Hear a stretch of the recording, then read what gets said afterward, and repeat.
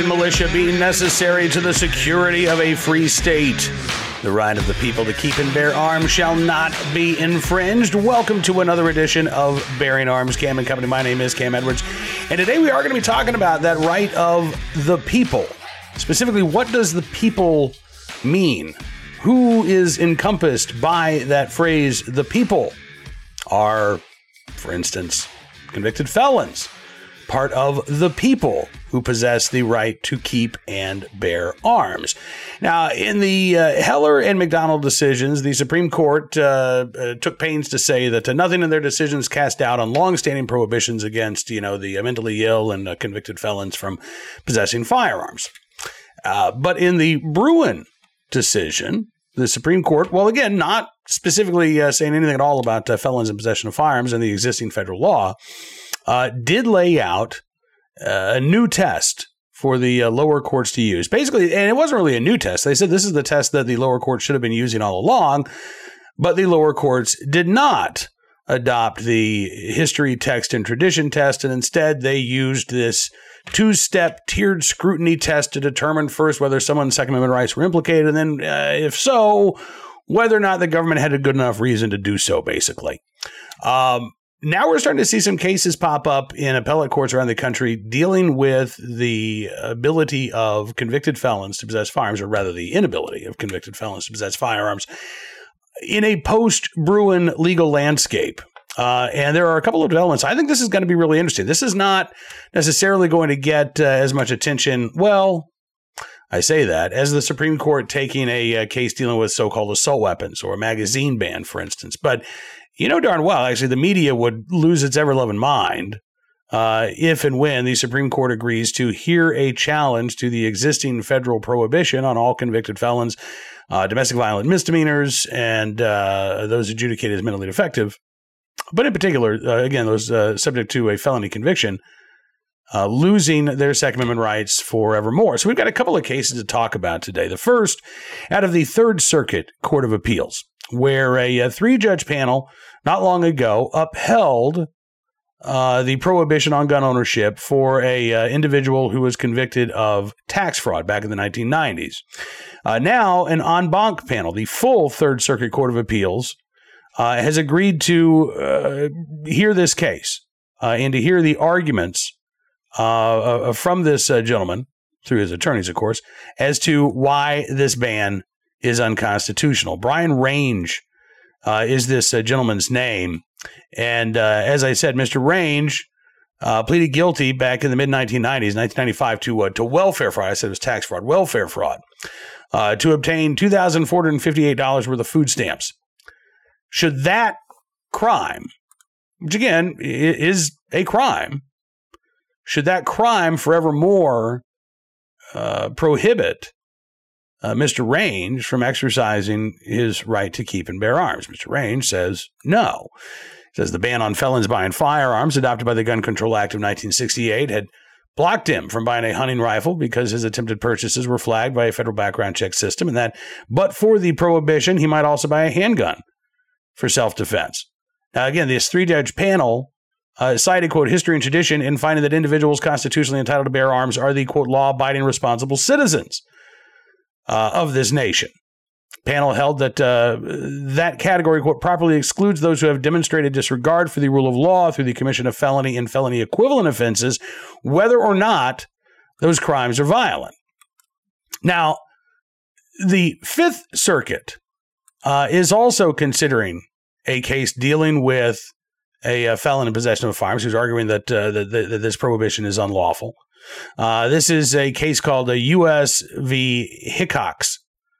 And what's fascinating about this case is that we've recently seen all of the federal public defenders' offices in the Fifth Circuit Court of Appeals file an amicus brief on the part of Hickox and his challenge to the existing prohibitions, which the public defenders in the Fifth Circuit, again, say are unconstitutional. And I'll quote from their brief here. In New York State Rifle and Pistol Association versus Bruen, the Supreme Court reaffirmed that the Second Amendment right to bear arms is not a second-class right. The court rejected decades of, quote, judicial deference to legislative interest balancing in the form of means-end scrutiny in Second Amendment jurisprudence. Instead, it announced that a modern firearms regulation's constitutionality depends only on the Second Amendment's text and historical understanding. Under this new framework, which, again, I don't think is really new. I think that's what they said in Heller McDonald and were ignored by the lower courts, but whatever. Under this new framework, the public defender's rights, 18 U.S.C. 922G1, which is the federal prohibition on felons in possession of firearms, violates the Second Amendment. The public defender's right, the statute impacts the core Second Amendment right to possess a firearm for self-defense. This right belongs to all, quote, the people under the Constitution, including felons. And the government cannot meet its burdens to show that 922G1 is consistent with the nation's historical tradition of firearm regulation because there is no relevant historical evidence of categorically disarming felons, which, by the way, is true.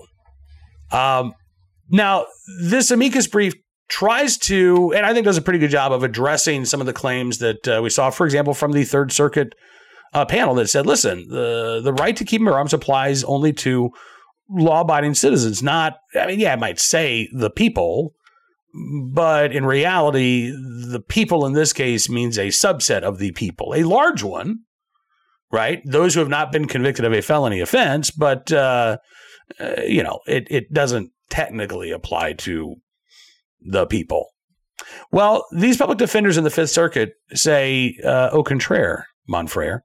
They say, well, some district courts have held that felons are excluded from the people protected by the Constitution because Heller and Bruen referenced law-abiding citizens in dicta. Neither Heller nor Bruen held that, quote, the people is limited only to, quote, law-abiding citizens or excludes felons. Rather, they write, Heller explained that whatever else the Second Amendment leaves to future evaluation, it surely elevates above all other interests the right of law-abiding responsible citizens to use arms in defense of heart and home, right? So, in other words, the floor might be that, yes, law-abiding citizens absolutely must possess the right to keep and bear arms in self-defense in the home. That was the floor set by Heller. Clearly, that wasn't the ceiling, right? Because by the time we got to the McDonald case, it was people have a right to keep and bear arms in their home, and the state government or your local government cannot infringe on that right any more than the federal government can, right? By the time we got to Bruen, it was, well, yeah, not only does the Second Amendment protect the right to keep and bear arms or to keep arms in the home for self-defense, but it protects that concurrent right to bear arms in public in self-defense. And that right to bear arms is no less important than the right to keep arms. So with every case that the court has had to explore what the right to keep and bear arms actually looks like, the court has said it's a real and fundamental right.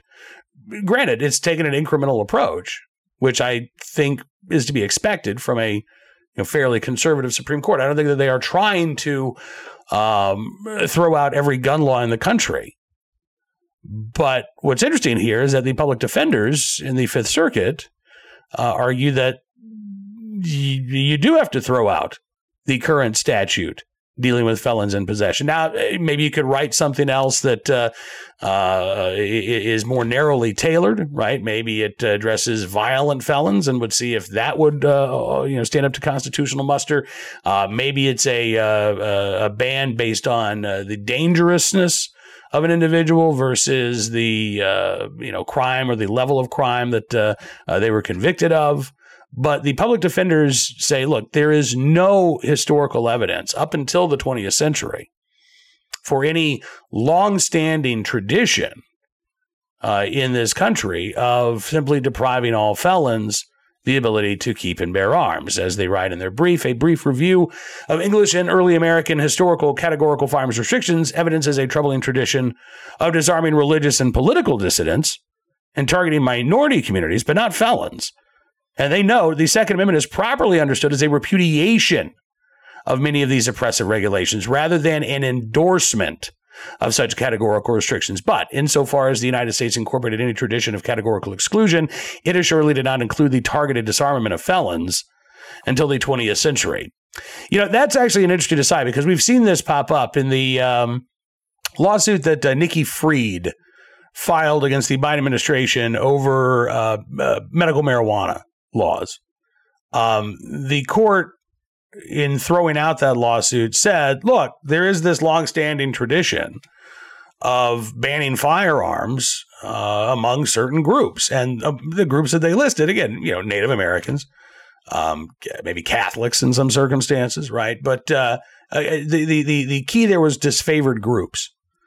As the Fifth Circuit public defenders made clear, properly understood, these were not just outliers, but these were violations of people's right to keep and bear arms. And the Second Amendment, as they say, properly understood, is a repudiation of those type of categorical restrictions.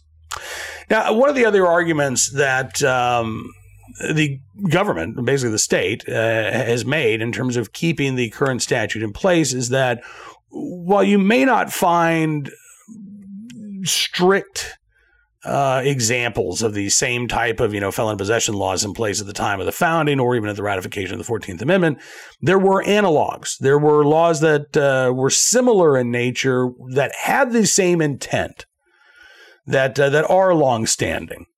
And basically one of those arguments was the unvirtuous people could be disarmed. Basically, that the Second Amendment applies only to virtuous people. Well, the Fifth Circuit public defenders take on that argument as well in their brief. And they write that before Bruen, courts often acknowledged the absence of founding era felony restrictions, yet they concluded that the statute was constitutional by relying on Heller's dicta that prohibitions on felon firearms possession were longstanding, or by applying the now subrogated or abrogated means in scrutiny test. They go on to say, though, that this reasoning is irreconcilable with the framework laid out in Bruen. The Supreme Court expressly rejected the use of means in scrutiny. Moreover, they say the longstanding prohibition language in Heller is dicta, and courts have cautioned against it, or courts have cautioned against reliance against it. Going on, they say that when it comes again to that sort of good moral character clause, basically, right? You're not an undesirable person, but you're an unvirtuous citizen. The public defenders say that historical evidence of disarming slaves, Indians, and political opponents cannot be generalized to encompass all unvirtuous people, quote unquote, a term that mischaracterizes those historical categories and which would encompass considerably more categories than felons. The term lacks a limiting principle and is defined, quote, far too broadly, which they note was also repudiated by Bruen. You can't have these vague and arbitrary determinations like you had in a may issue system when it came to concealed carry license, determining whether or not somebody had a justifiable need, right? And now we've seen some states replace justifiable need with, again, are you suitable to carry a firearm? Do you possess the good moral character necessary to carry a firearm? Again, setting up these arbitrary and very subjective determinations to allow a may issue system to continue to operate in practice, if not in name. So the Fifth Circuit is now, or at least the public defenders on the Fifth Circuit, are now trying to apply that same argument when it comes to felons in possession. Now, I don't know what's going to happen here with the Third Circuit or the Fifth Circuit. I am intrigued. The Fifth Circuit was just the same Circuit Court of Appeals that overturned the Trump administration's ban on bump stocks.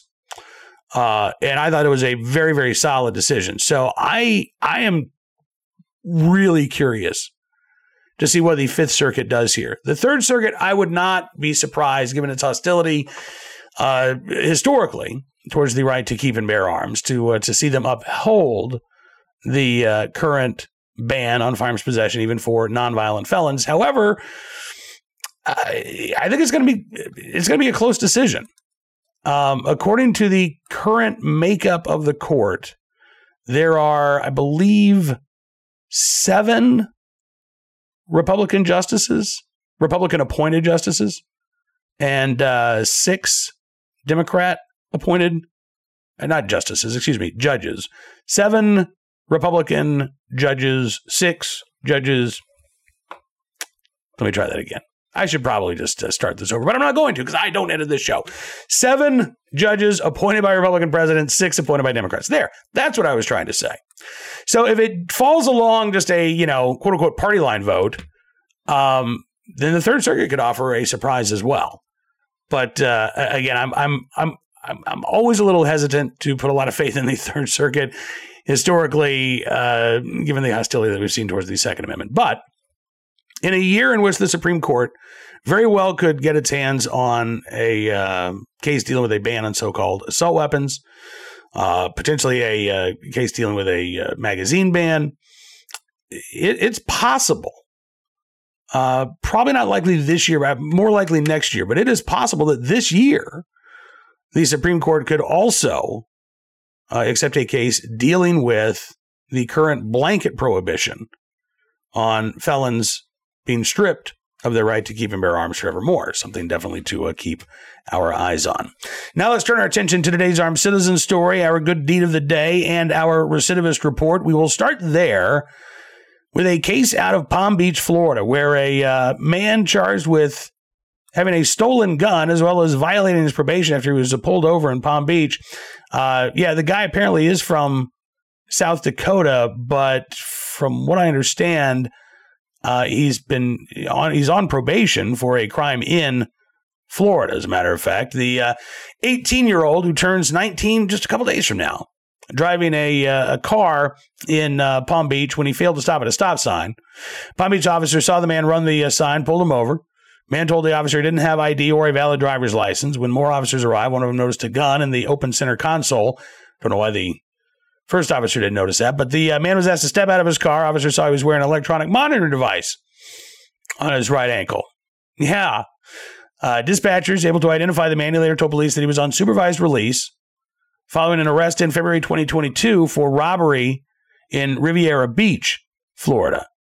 When police checked the serial number on the gun, they found that it was listed by the Minnehaha County Sheriff's Office in South Dakota as being reported stolen. Police actually found another gun under the driver's seat of the car, and they found about 1,200 rounds of ammunition, various calibers, when they searched the vehicle as well.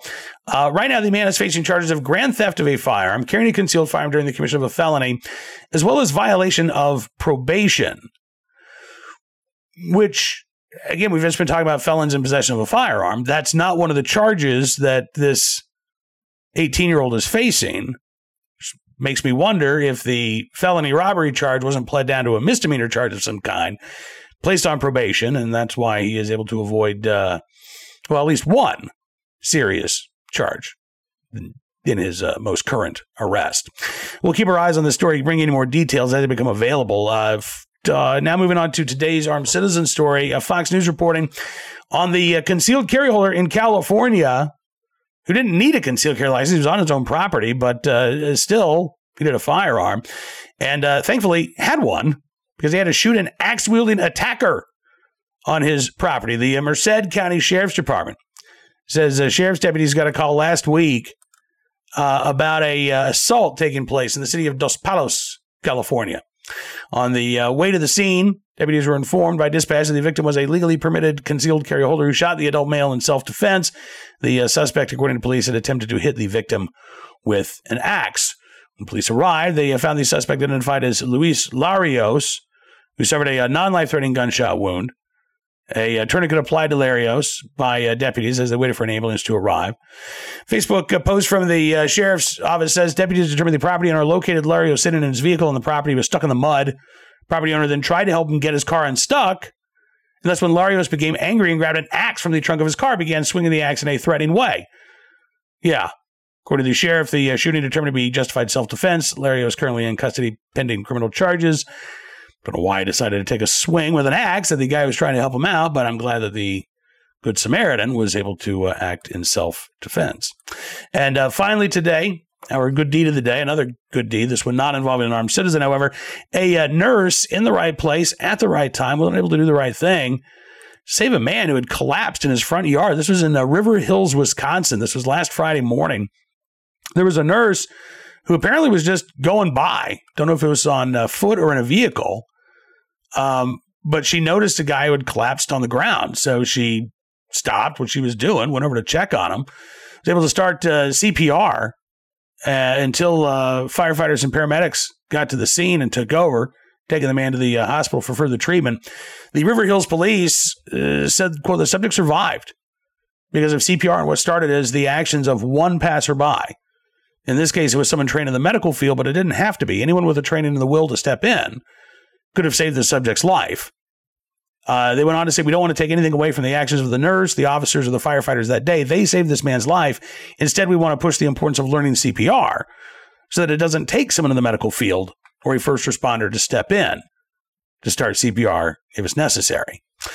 So in this case, again, in the right place, at the right time, we're able to do the right thing, a nurse in River Hills, Wisconsin. But good advice from the police department as well. This is some life-saving information that all of us can learn. You don't have to be an MD or an RN in order to get CPR training. And again, just like carrying a firearm for self-defense, you never know when that CPR training might come in handy as well.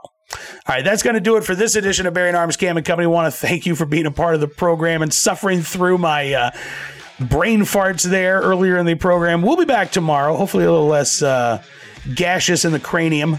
But we'll be talking more about some of the big Second Amendment news stories from across the country. And, of course, I would encourage you to check out BearingArms.com throughout the day, where we have even more news stories for you on your right to keep and bear arms, the wins, the losses, and the challenges ahead, all there at BearingArms.com. If you like what you see, you can also become a VIP subscriber. Just use the promo code GUNRIGHTS, and you can get a significant savings on your VIP membership. We're going to give you exclusive news stories and analysis you won't find anywhere else as our way of saying thanks, because your support does matter, and it does make a difference. Have a great rest of your Monday. We'll see you back here tomorrow. Until then, be well, be safe, and be free.